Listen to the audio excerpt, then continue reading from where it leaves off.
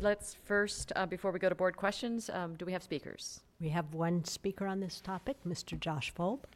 Okay.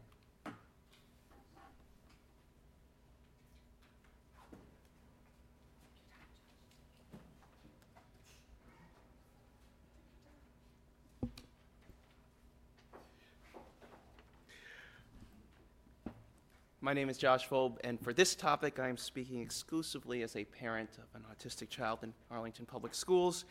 When I was reviewing the notes for this one, I was decided to come up and speak on seeing that the inclusion would be brought up as policy discussion.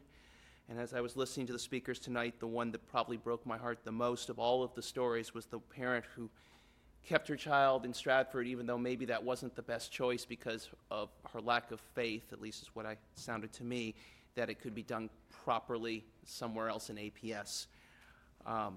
As a parent who talks to other parents in Arlington Public Schools of children with disabilities, there are also schools that I would not want my child to go into.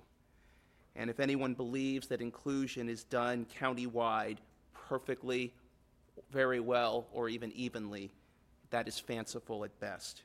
As long as the principal remains the ultimate arbiter of what does or does not occur in a building, uneven, imperfect, and discriminatory practices will continue in this school system. I am thrilled to see the beginning of the discussion of policies for inclusion will be occurring in the coming months and years, and hopefully to see that inclusion, whether you go to a school in any one of the 222s, will have a truly inclusive experience.